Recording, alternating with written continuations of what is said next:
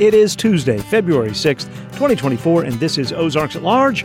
I'm Kyle Keller. I'm Matthew Moore. Today, a hair salon in Fayetteville is finding a way to take hair clippings and help improve the planet. You know, us as humans, we do a number to this earth, and we only have one earth, so I was like, this would be a good way to kind of give back and help, save the environment. Plus, the geopolitics of Star Trek. Science fiction does not predict the future. It critiques the present. And there are times when Star Trek is very good at that, and times when it's not so good at that. And the blues legend Leadbelly and his influence 75 years after his death. I started it off by giving the origins of the first time we heard the word woke. Right. Which on a recorded song that he did on the Scottsboro Boys. First, though, this hour's news from NPR. Support for KUAF comes from Little Wing, presenting Mike Campbell and the Dirty Knobs. After decades of performing with Tom Petty, they're coming to the Auditorium in Eureka Springs Saturday, April 26th. Reserve tickets go on sale Friday at tickets.thundertix.com. This is Ozarks at Large for Tuesday, February 6th, 2024. I'm Matthew Moore.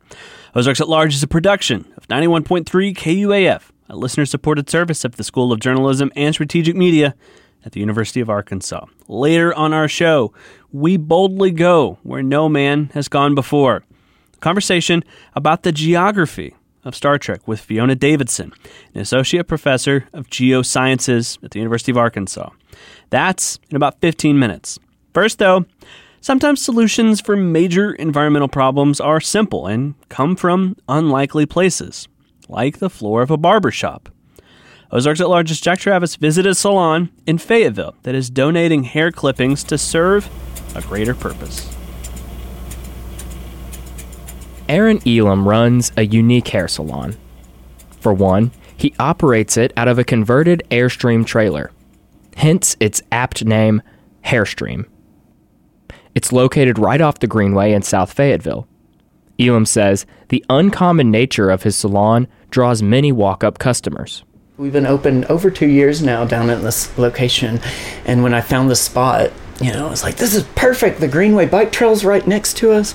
MLK's right in front of us, so it's been perfect down here. I've just been doing what I love, and this isn't work to me because, like I said, I like to talk, and then my clients are my artwork. They're like my art pieces, so that's where I wanted to get with my career, and have an awesome place to do what I love in and make people pretty, and that's one thing that I love and why I wanted to do hair is just kind of, sometimes you get someone that comes in, maybe they don't feel that great about themselves. They're like, my hair's been bugging me. I just feel, frumpy, whatever the case may be.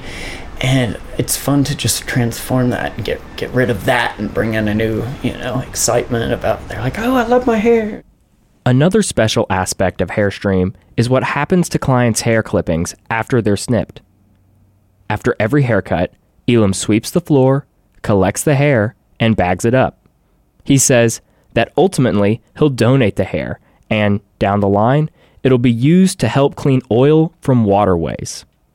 Elam says this idea came about the way many great ideas seem to occur nowadays, through mindless internet scrolling. So one night I came home from work and I was just on the internet and I was Googling some stuff and nothing hair or work related, and all of a sudden below Google, there's sometimes little stories that pop up, and I saw there was this organization called Matter of Trust, out in California in San Francisco. Matter of Trust is a nonprofit that collects discarded fibers like hair, dog fur, fleece, and wool to weave oil-absorbing mats that are then used to clean storm drains, rivers, lakes, and oceans. Elam says, working with Matter of Trust seemed like a great way for Hairstream to give back to the planet it occupies.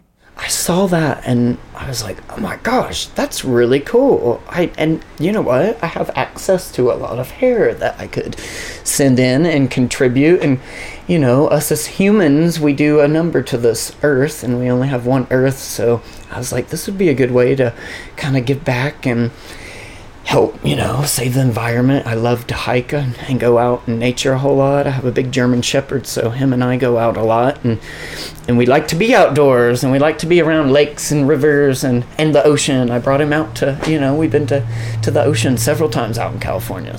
Lisa Gauthier founded Matter of Trust in 1998. She says that her mission has been to link surplus with need since the beginning. It all started when Gauthier moved to San Francisco in the late 90s and took up her mom's old apartment, which was already furnished. The trouble was, Gauthier already had plenty of goods to move into the new space. We had double the stuff, and I found this school that could use like a little sofa and rug for story time area. And it was just such an amazing school, John Muir School here in San Francisco. There was one principal paid position, but 2 women were working full-time, sharing the salary, because 50% of the population was in homeless shelters. And it was just this amazing, amazing school. They were just making it such an amazing place. So I asked them if they needed anything else, and we got our first wish list. As Gauthier acquired items for the school, she always received more items than she asked for, which wasn't necessarily a bad thing. The surplus she encountered allowed her to realize a startling disconnect between what some people have and what others need. She continued her work, reaching out to other charities and attempting to fill their needs. She says she began working with environmental groups by following her passion for ecology and activism. We talk about the environmental movement being a lot about scarcity, but because we work a lot with youth, I really want to concentrate on the optimism and positive things. And I find that when you talk about how nature is very abundant, and when you're linking surplus with needs, there's a lot of surplus in nature. And so we started to look at natural things as well, and that led us to the waste fibers, hair, fur, fleece, etc. And that's really become one of our flagship programs. Like it's kind of a unique niche, and people just love talking about it. Everybody's growing their own hair, so everybody can see that going to waste. In 1999, Gauthier met Alabama hairdresser Phil McCrory. He had developed a mat woven of human hair to be used for cleaning oil after watching a spills cleanup on television. He witnessed a sea otter completely covered in the substance and concluded that if animal fur traps oil, so would human hair. Gauthier says that her surplus-based donations and McCrory's revolutionary invention meshed perfectly. Soon after their meeting, she was collecting hair from salons across the country, weaving them into mats, and employing them for a wide range of uses. Fast forward 1 decade. In 2010, we were involved in the BP oil spill. So we worked a lot with private beaches and places like that. A lot of amazing people there. I went to the South several times and got to work with, people collecting hair and fibers from zoos and pet groomers and everything. And sometimes you'd have up to 6,000 volunteers a day. It was just, the South is just amazing. So kind and so generous. Anyway, so a lot of that got used after the oil spill, because during the oil spill it was very litigious and there was a lot going on with BP. But the amazing part of that was that I got to meet this team of people. So we met this wonderful people through the Coast Guard who introduced us to the Navy, who introduced us to the Army Corps of Engineers, and a program there got absorbed by the Air Force. And we've been working with them ever since, many years, on a large contaminated reservoir filtration system. And that's one of our biggest projects, is looking at all of the contaminants that works with, and petrochemicals. So that's a big project for us. Gauthier says that Matter of Trust mostly uses their mats to filter oils from water collected by storm drains. In fact, 50% of contaminants that enter waterways originate from streets.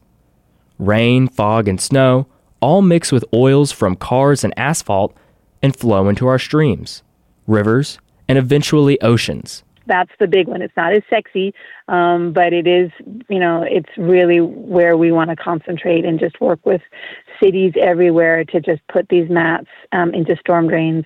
Gauthier says that Matter of Trust's goal is to establish 300 felting centers across the globe by 2030 so local fibers can assist local solutions. Today, they're at 111. They wouldn't be there if it weren't for salon owners like Hairstream's Aaron Elam. Elam says his clients are usually very excited to learn their hair will be used for a greater purpose. Clients are super stoked about. They're like, "Oh my gosh, that's cool! I never thought about that." And they kind of have the same reaction I had when I tell them about them. I'm like, tell them about it. They're like, "Okay, yeah, we don't need that old hair anyways." And I actually call it the old news ends. Hair. That's the old hair that I cut off. I'm like, "Oh yeah, you need to get rid of your old news ends." You can visit our website for more information about Matter of Trust, Hairstreams, and how you can get involved, even by just booking a haircut.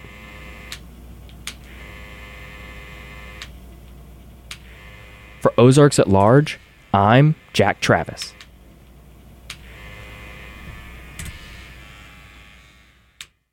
Jack Travis produces his stories in the Bruce and Ann Applegate News Studio 1.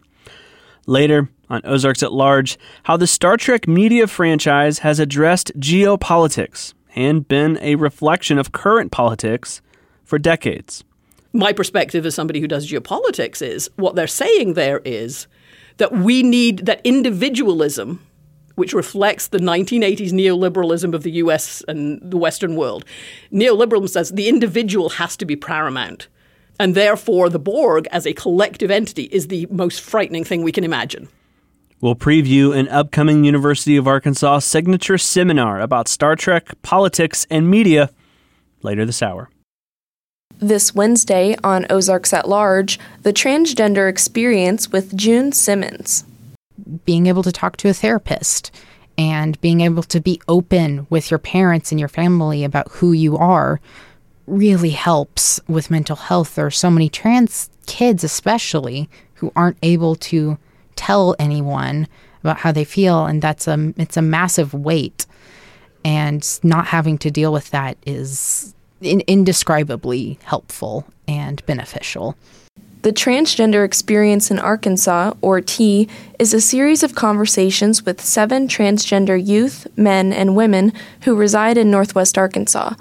T is a production of KUAF Public Radio, recorded in the Listening Lab. To listen to the extended conversation with June, you can visit listeninglabkuaf.com/T. A group looking to curtail legislative interference with citizen-led constitutional amendments and initiated acts submitted a proposed amendment to the Arkansas Constitution yesterday for Attorney General Tim Griffin's review.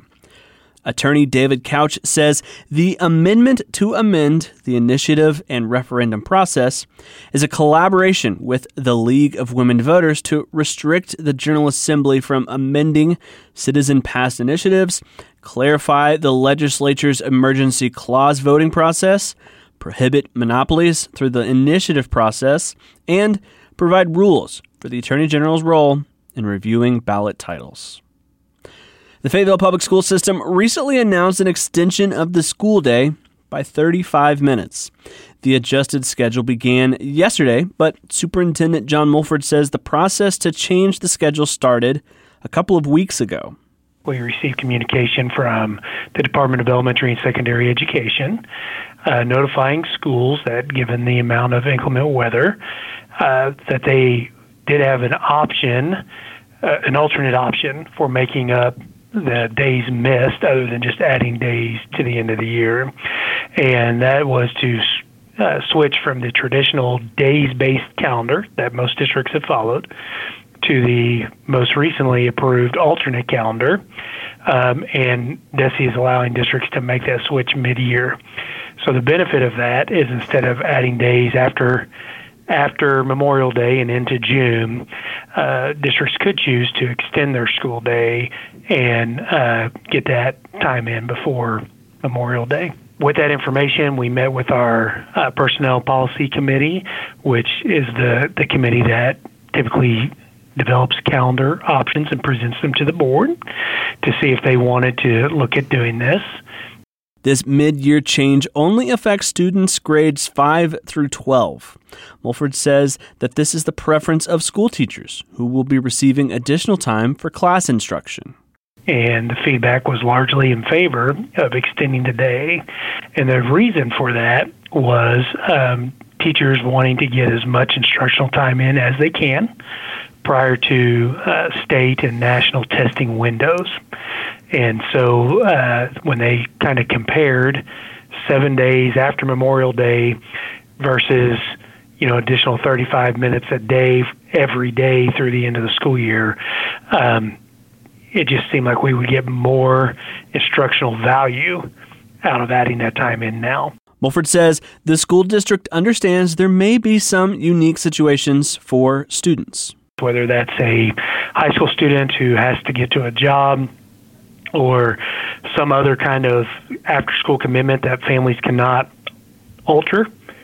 And so in that scenario, we're just encouraging those families to reach out to their building principal, and their building principal will work with them to help find a solution that works. And so we're going to be as flexible as we can be with families. We just need them to communicate with their principal about the need. Several other school districts, including Farmington and Fort Smith, are also extending their days. Huntsville has decided to adjust 3 professional development days to regular school days to accommodate. Onyx Coffee Lab in Rogers is a finalist for a chocolate creation in the annual Good Food Awards. The Onyx concoction of chai milk chocolate plus pink peppercorn and Madagascar dark chocolate is one of 25 finalists from around the country. The awards are distributed annually by the Good Food Foundation. The winners will be publicly announced in April.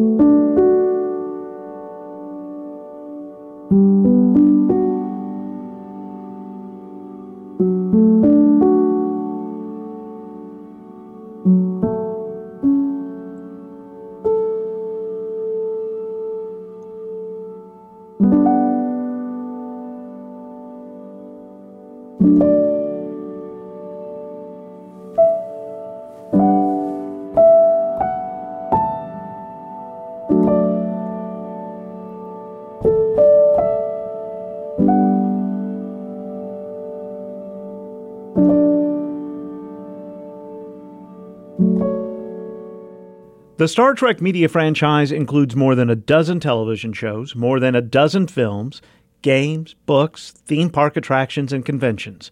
A University of Arkansas Honors College seminar next fall will explore the worlds of Star Trek and how those works have reflected the geopolitics of their time and their creators.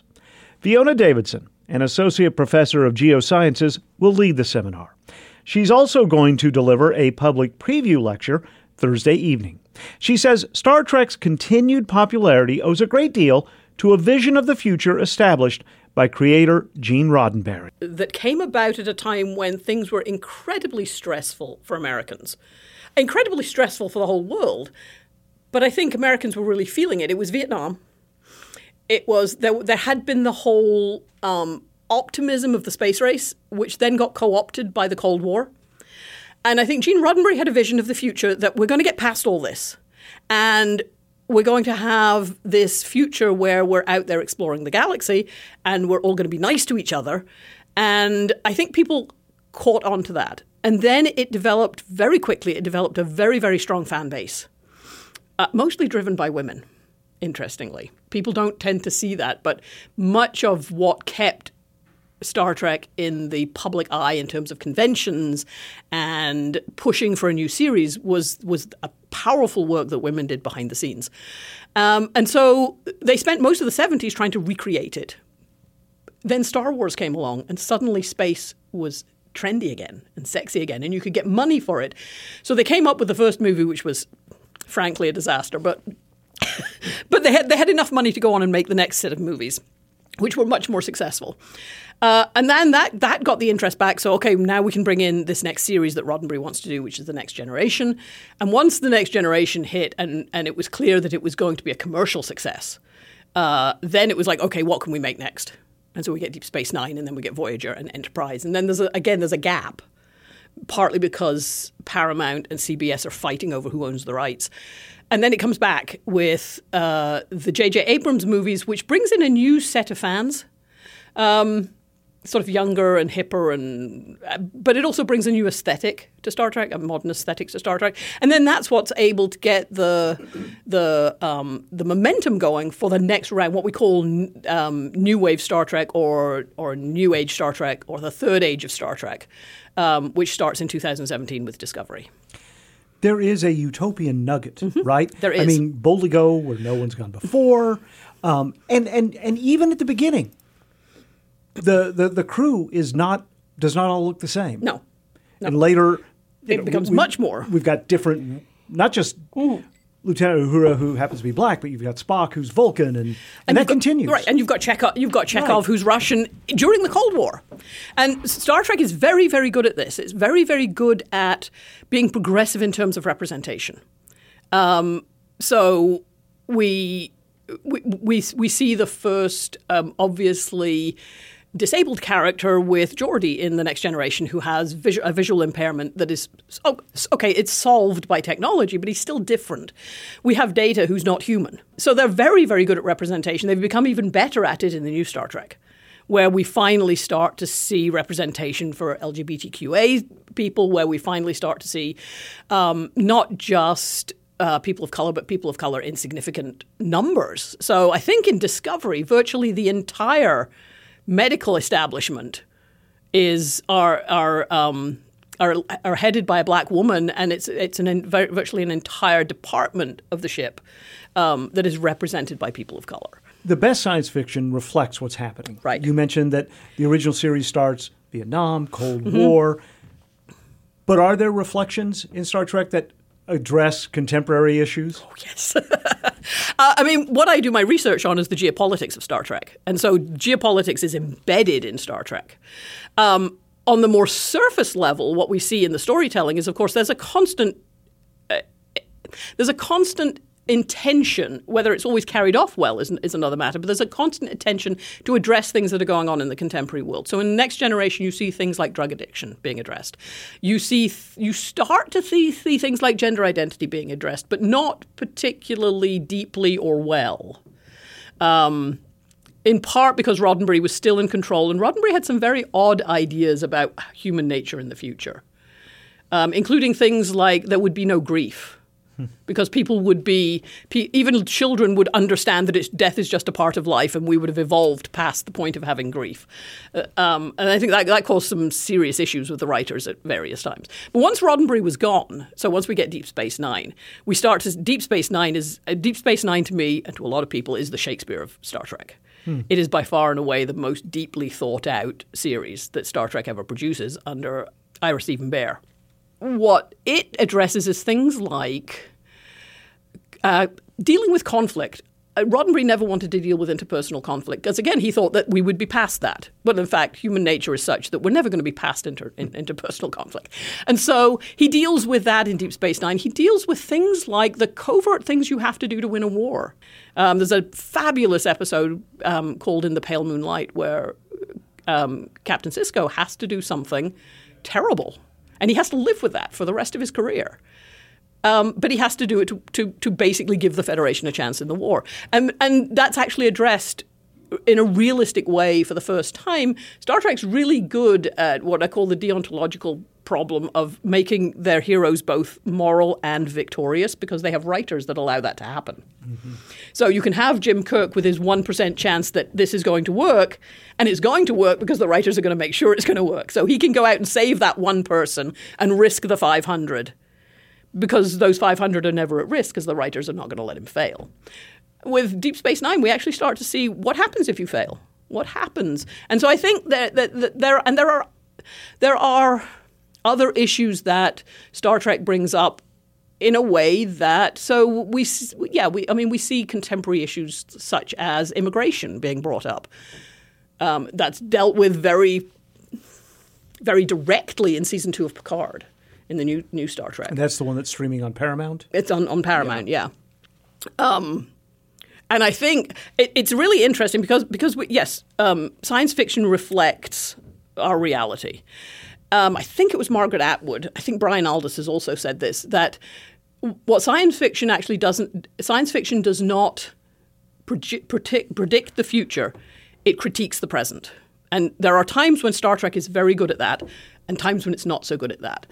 And one of the ways in which it's good at it is that it shows us our contemporary selves and says – this is how we could be better. This is what we could do that would not get us into this situation.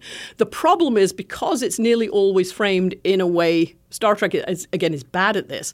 It tends to frame the United Federation of Planets adversaries in a way that we recognize them as our adversaries.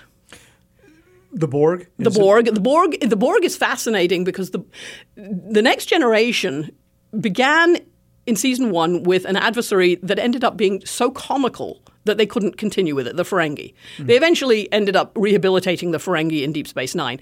But in the Next Generation, they're just comical. And there are also some really ugly racist tropes that get brought into the Ferengi.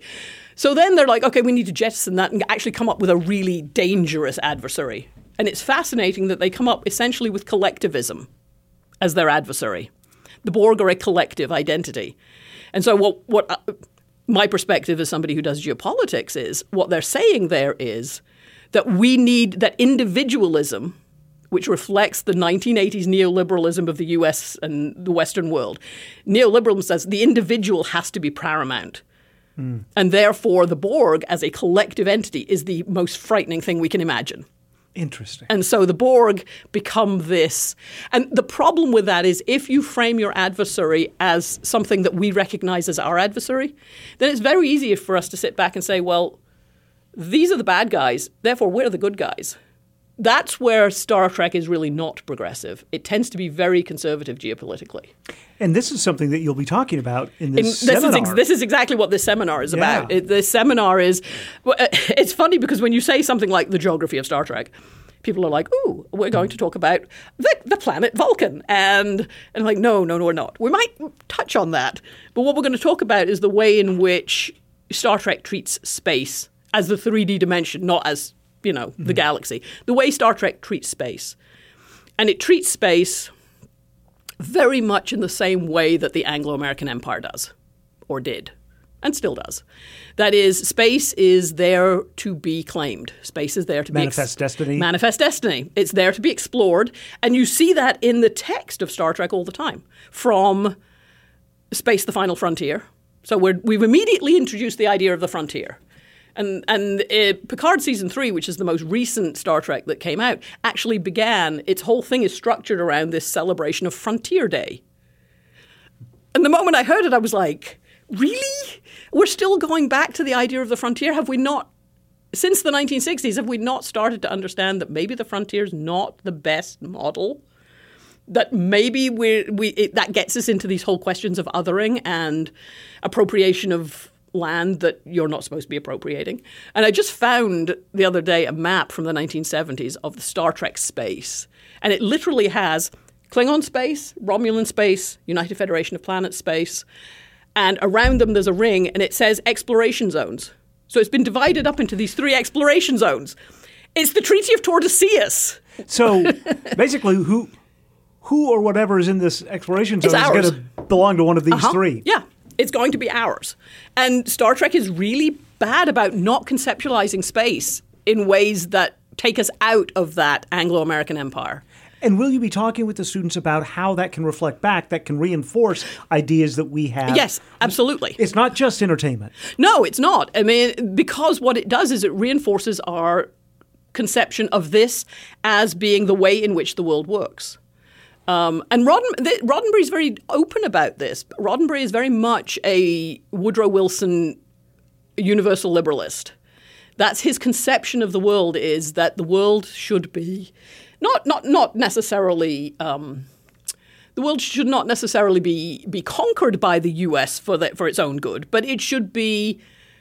We should allow the U.S. hegemony to expand for the good of for the good of the countries that are less developed than us, that are less civilized than us. That the ultimate human good comes from having the expansion of the American empire. And that's exactly what the British were doing in the 19th century and the early 20th century. Yeah, it sounds like colonialism. It's exactly that.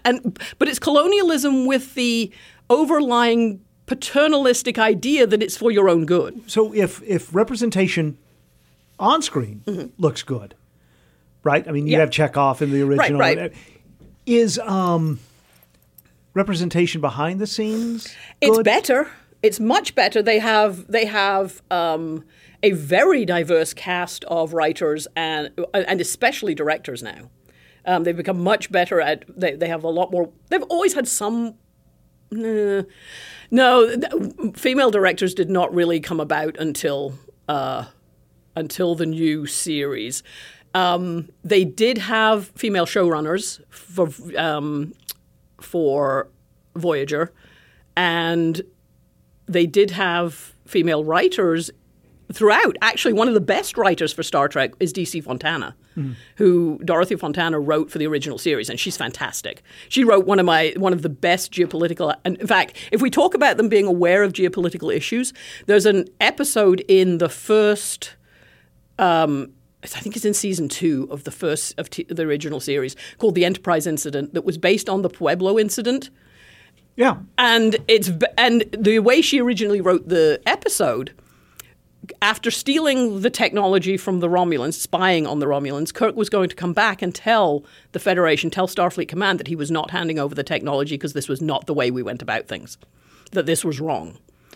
And apparently the executives got involved and said, we cannot imply that what the U.S. is doing is wrong. Wow. So what it was done, so the text was changed so that it basically implied that spying is wrong unless we're doing it because we're the good guys. What are you going to do in the preview lecture? In the preview lecture, I'm going to talk a little bit about the background as to where the conceptual ideas from Star Trek come from, things like the Enlightenment and the early colonialism, the early 20th century, Woodrow Wilson and his ideas, how that feeds into Roddenberry and his creation, and then a little bit about why it's important. Why is it important that we look at this media, which is just entertainment, and talk about the way in which it reinforces us or the way in which it changes us, because it can do both. And Star Trek is really good at doing both. I can't wait to hear it.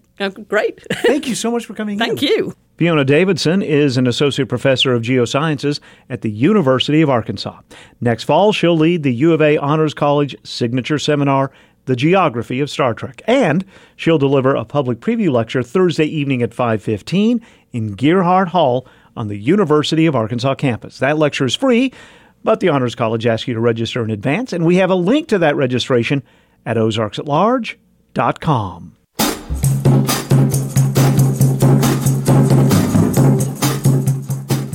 From science fiction to science fact now. This morning, NASA sent PACE into orbit. PACE stands for Plankton, Aerosol, Cloud, Ocean Ecosystem.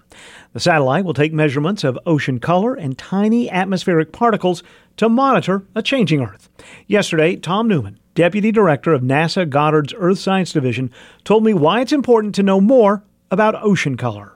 Ocean color gives us a good measure of the health of the ocean and the concentration of things like phytoplankton or small microscopic organisms living in the water.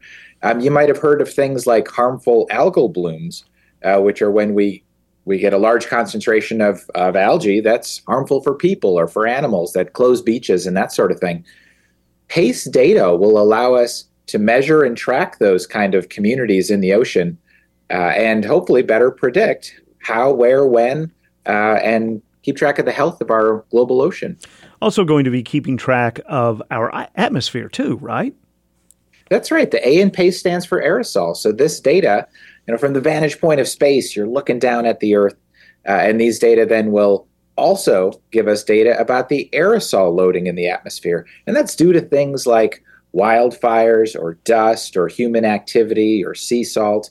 And sometimes when aerosol loading is too high, that can really impact local air quality for all of us. How small of a particle in the atmosphere can PACE trace and monitor? Yeah, PACE can measure very small particles. And I realize it's not a very scientific kind of number, but just a few microns. So 1 micron is 1,000th of a millimeter across. So just a couple of microns. One of the metrics you hear in air quality reporting is PM 2.5. And those are little particles that are 2.5 microns in diameter.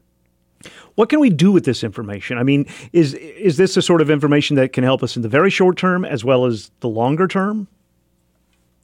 Yeah, PACE data will have a number of different uses. We touched on ocean health and phytoplankton concentrations. We touched on aerosols and their interactions with the atmosphere and with the land and with surrounding water.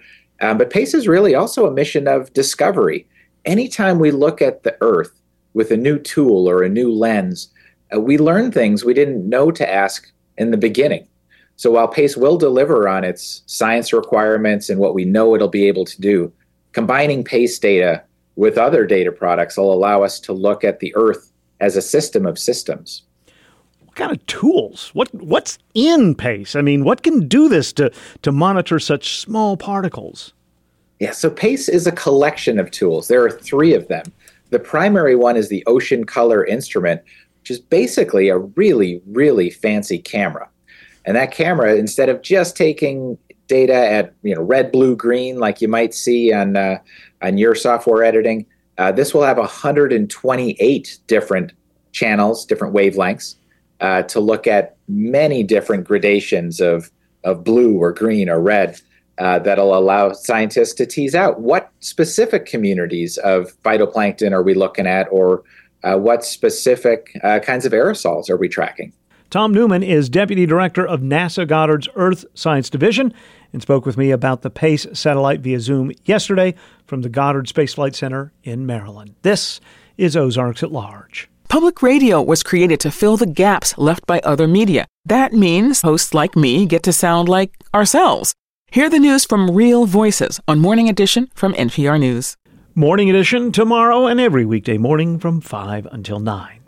Huddie Ledbetter, better known as Leadbelly, died nearly 75 years ago, but the blues and folk singer's legacy continues with a through line to contemporary music and social awareness. This week's episode of I Am Northwest Arkansas concentrates on Leadbelly.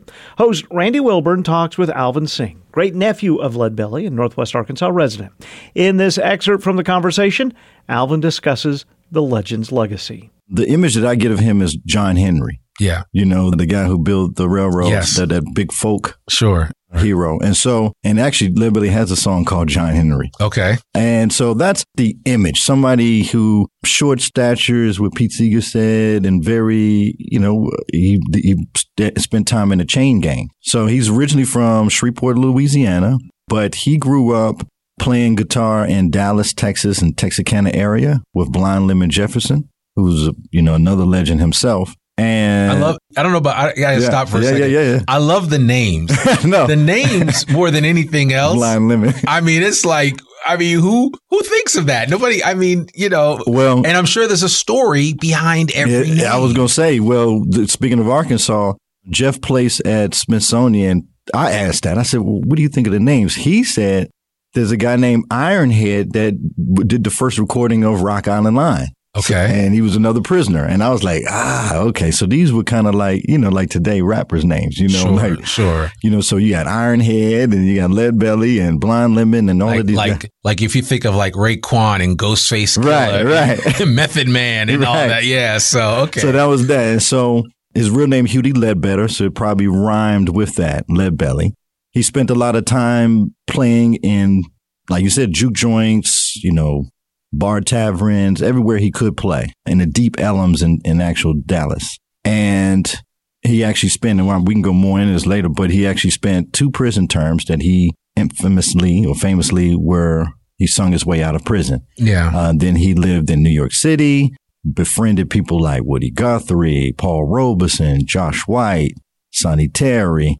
List goes on and on. Even was befriending the guy who was the director of Rebel Without a Cause. Okay. 10 years before the movie came out. Right. Nicholas Ray. Okay. So these were really good friends of Harry Belafonte, and the list goes on.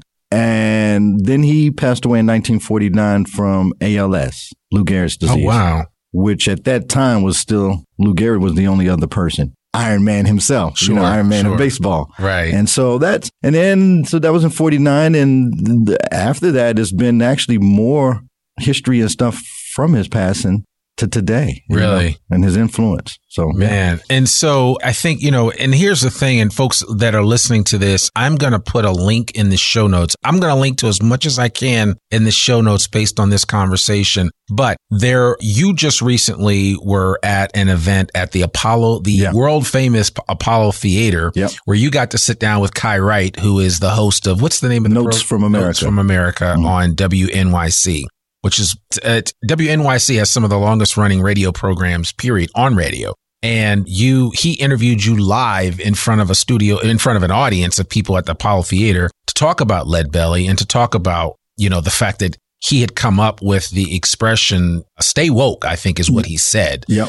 But it wasn't necessarily used in the same way that it's been used today, although it has actually been co-opted and utilized this way. A lot of times we hear things and we think, oh, that's fresh, that's new. And a lot of times it's not new. It's not. Mm-hmm. It's been around for a long time. You know, I was talking with a good friend of yours as before you walked in, and we were talking about how the influence of music carries on from one generation to another, and how you can hear the influence of Leadbelly's music in Johnny Cash's music. Right. And then you hear the influence of Johnny Cash's music in somebody else's music that is current, right? And all of that dates back to Leadbelly and others that played during those early years. And especially when you hear the lyrics of some of the stuff that Leadbelly created, you're like, man, he was way ahead of his time. Yep. And at the same time, he was just dealing with life as a black man in the Jim Crow South. Yep. So, I mean, at the same time. At the same time. Yeah. So I think it's really interesting. So. Yeah, no, musically. So on that point, he played the 12-string guitar. Mm-hmm. So he called himself the king of the 12-string guitar. That is to separate himself. He was, was also a big part of marketing himself. And even today, it's hard. I meet guitarists all the time. I say, do you play the 12-string? No. So very few people play it. It's very loud. It's a lot more strings. Mm-hmm. Well, 12. Yeah, exactly. So that's the musical background. Now, the event that you were talking about was a Martin Luther King celebration, and the theme was Martin Luther King woke. Mm-hmm. And I started it off by giving the origins of the first time we heard the word woke, right? Which on a recorded song that he did on the Scottsboro Boys, right? Which is Scottsboro, Arkansas. Sure. Which I still haven't understood that part, because the train left from Chattanooga, but the fight took place in Alabama. Yeah. But the court trial is called the Scottsboro Boys. And then Leadbelly says when you go down to Alabama. So I think that's because the train stopped there maybe. But right. Needless to say, in that song, at the very end, he explains as a warning, if you go down south, stay woke. Right. Basically, keep your head on the swivel. In 1962, the next time we saw the word woke was a New York Times op-ed from William. His name is crossing my name, but it's William Kelly. Okay. Kelley. And he mentions just on the headline about staying woke. After that, it's used in protests and just in vernacular. But Erykah Badu has a song called Master Teacher where she says stay woke. So and then today, it's just a common term that we always see. What I recognize from that is there's woke and then there's wokeness. Mm-hmm. So wokeness is more of a pejorative. Is it more like a negative? Right. It's more, you're a tree hugger. Sure. Yeah. Many of my friends come to my house and they see my recycle just piled up. And I say, yeah, I'm about to, take it to the recycle. Oh, you're a tree hugger. And it's a joke, or are they trying to, make fun of me? And they're not really kind of, congratulating me. So wokeness, as we hear a lot of political, pundits and people say that, cancel culture and wokeness. Right. And they just kind of mention it as something negative. What I think in the reference to Dr. King and anybody really, woke is more being aware. Right. In Leadbelly's case, yes, he was talking about racial injustices, but I think that the term can still expand to many different things, women's rights, climate change, sure, workers' rights, digital privacy rights. That's a real big thing today. You can hear the entire episode of this week's I Am Northwest Arkansas with Alvin Singh by subscribing to Randy Wilburn's podcast at any podcast platform or by visiting IamNorthwestArkansas.com or by going to KUAF.com. We share excerpts from the I Am Northwest Arkansas podcast every Tuesday on Ozarks at Large. Go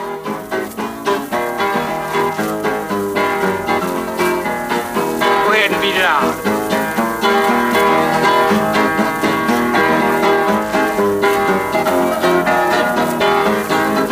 Alabama, and you better watch out. The landlord gets you gonna jump and shout. Gospel boys, they can tell you what it's all about. Cause them landlords, if they get you, boy, they gonna hang you. Go to Alabama, and you better watch out. The landlord gets you gonna jump and shout. Gospel boys, tell you what it's all about.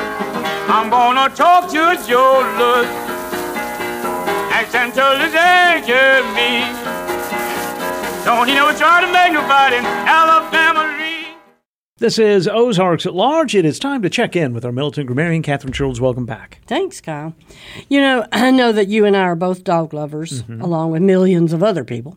And perhaps because pups are so loved, we tend to use them in idioms that express undogly actions and thoughts. We sure do. In fact, we use so many that my research turned up enough to make 2 of our discussions about them. All right. So we'll start today. All right. Kyle, I don't know whether you suffer from this compulsive trait, but if you ever get so fixated on a topic that Laura has to steer you away, what dog idiom might she use to describe your obsessiveness? Like a dog with a bone. That's right. And I currently own a dog that if she has a bone... Don't get it. No, don't get between her and the bone. No. The meaning is obvious, and the phrase was first found in literature in 1810. I'm assuming our recent weather has not made a happy person of you, Kyle. It has not. I do not like winter. I do not like ice. I do not like snow. Well, hang on for a few weeks. Yeah, I know. So what dog idiom describes the time of year that you enjoy most? The dog days. That's right. Yes. An expression that refers to a period of hot, sultry weather in which we feel lazy and are unwilling or unable to exert ourselves. Occasionally, it's also referred to as a dog day afternoon. Oh. And which I never put the 2 together because I guess the other one is so stuck with the movie. Right. The Al Pacino movie. Yeah. The Old Farmer's Almanac says the dog days are the 40 days beginning on July 3rd and ending on August 11th. It has to do with Sirius, right? The star? I think it does, actually. Here we go. Historically, dog days refer to Sirius, the dog star, and its position in the heavens. It's said that the Greeks and Romans observed that the hottest time of the year in late July occurred during the period when Sirius appeared to rise at the same time as the sun. In antiquity, the dog days were a time of ill omen. Not for me. I love them. I don't know how many dogs you've ever had at one time, Kyle. How many? 2. Never more than 2. I want no more pets than I have hands to pet with. That is the deal. We understand the kind of dogs that you get. Yes. Or train. They like affection, yes. Well, with your feelings about cold weather, I bet you've used this dog idiom to describe a really frosty evening. Makes me think of a band from the 1970s as well, Three Dog Night. Right. It's used to say that it's so cold that we need an extra dog for cuddling and warmth. It's believed that the phrase originated with the Australian Aborigines. When it was a cold night, they would cuddle with a dog in their bed to keep warm. If it was a bone-chilling cold, it might take 3 dogs to keep warm. All right. Kyle, there's a meme on Facebook that always makes me chuckle because it's so true. Quote, they should make an alarm clock that sounds like a dog ready to vomit.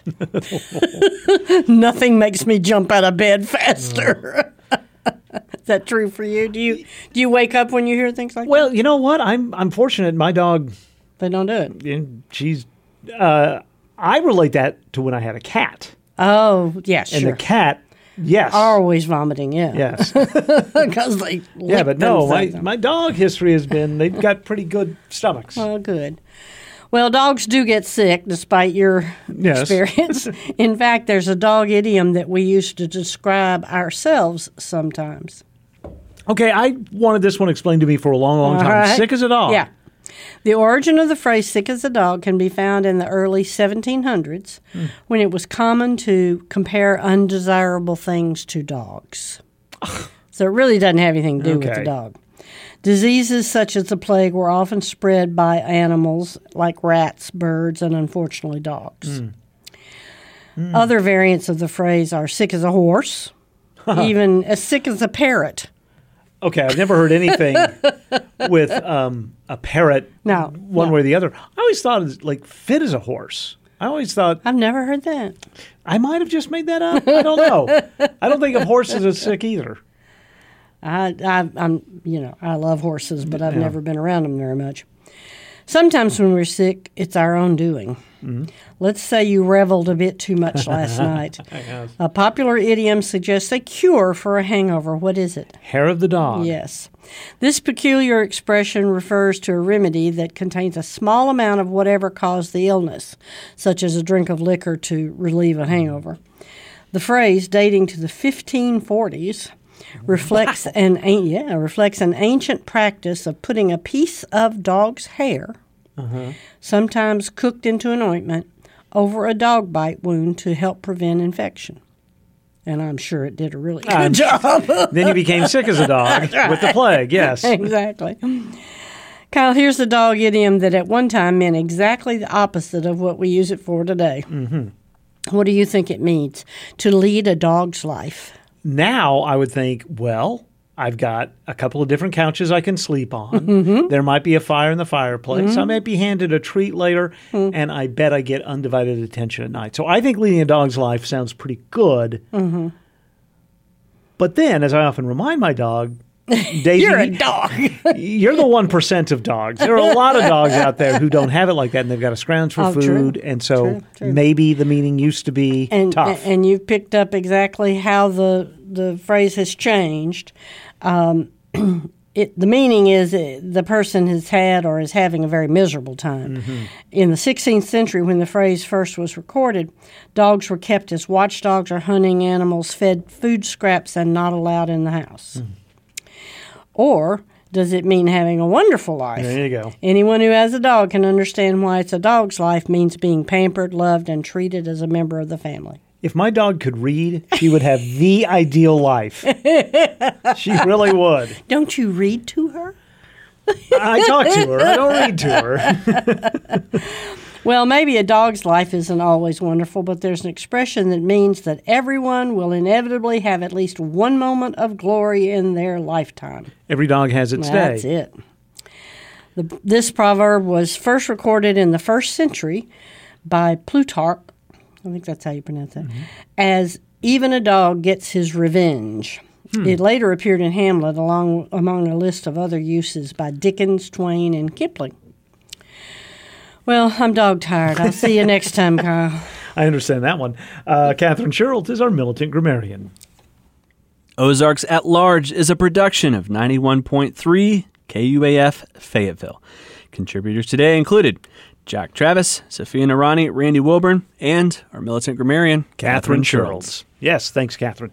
Reminder that you can find us online at ozarksatlarge.com. You can subscribe to our free podcast wherever you subscribe to podcasts. That's right. You can also, when you go to ozarksatlarge.com, you can find some photos of the Hairstream salon. Really, really cool thing that's going on there. I remember Jack came to me a couple weeks ago. He's just like, here's this really weird idea for a story. What do you think? I was like, let's do it. So, you know what I think about? I love weird ideas for stories. Absolutely. Unusual, I guess we would say. Yeah. Out of the ordinary. Exactly. Right. Exactly. Tomorrow on our show, you have a story, right? I do. Speaking of weird things, back in 1984, instead of doing a primary in Arkansas, they also did a caucus in the Democratic Presidential Caucus. And spoiler alert, the reason you didn't hear about it or haven't heard about it since 1984 is because it didn't go very well. You're talking to Skip Rutherford about that. Talked to Skip Rutherford, talked to John Davis, Executive Director of the Prayer Center. Really fun, interesting, weird story. That's tomorrow. I'm Kyle Kellums. I'm Matthew Moore. Thanks for being with us. Adult night at the Scott Family Amazeum is right around the corner. The Amazeum invites guests to enjoy a kid-free 21 years old and up event Thursday, February 8th from 6 to 8 o'clock. Guests will get to tinker, create, and learn. Information and tickets at amazeum.org.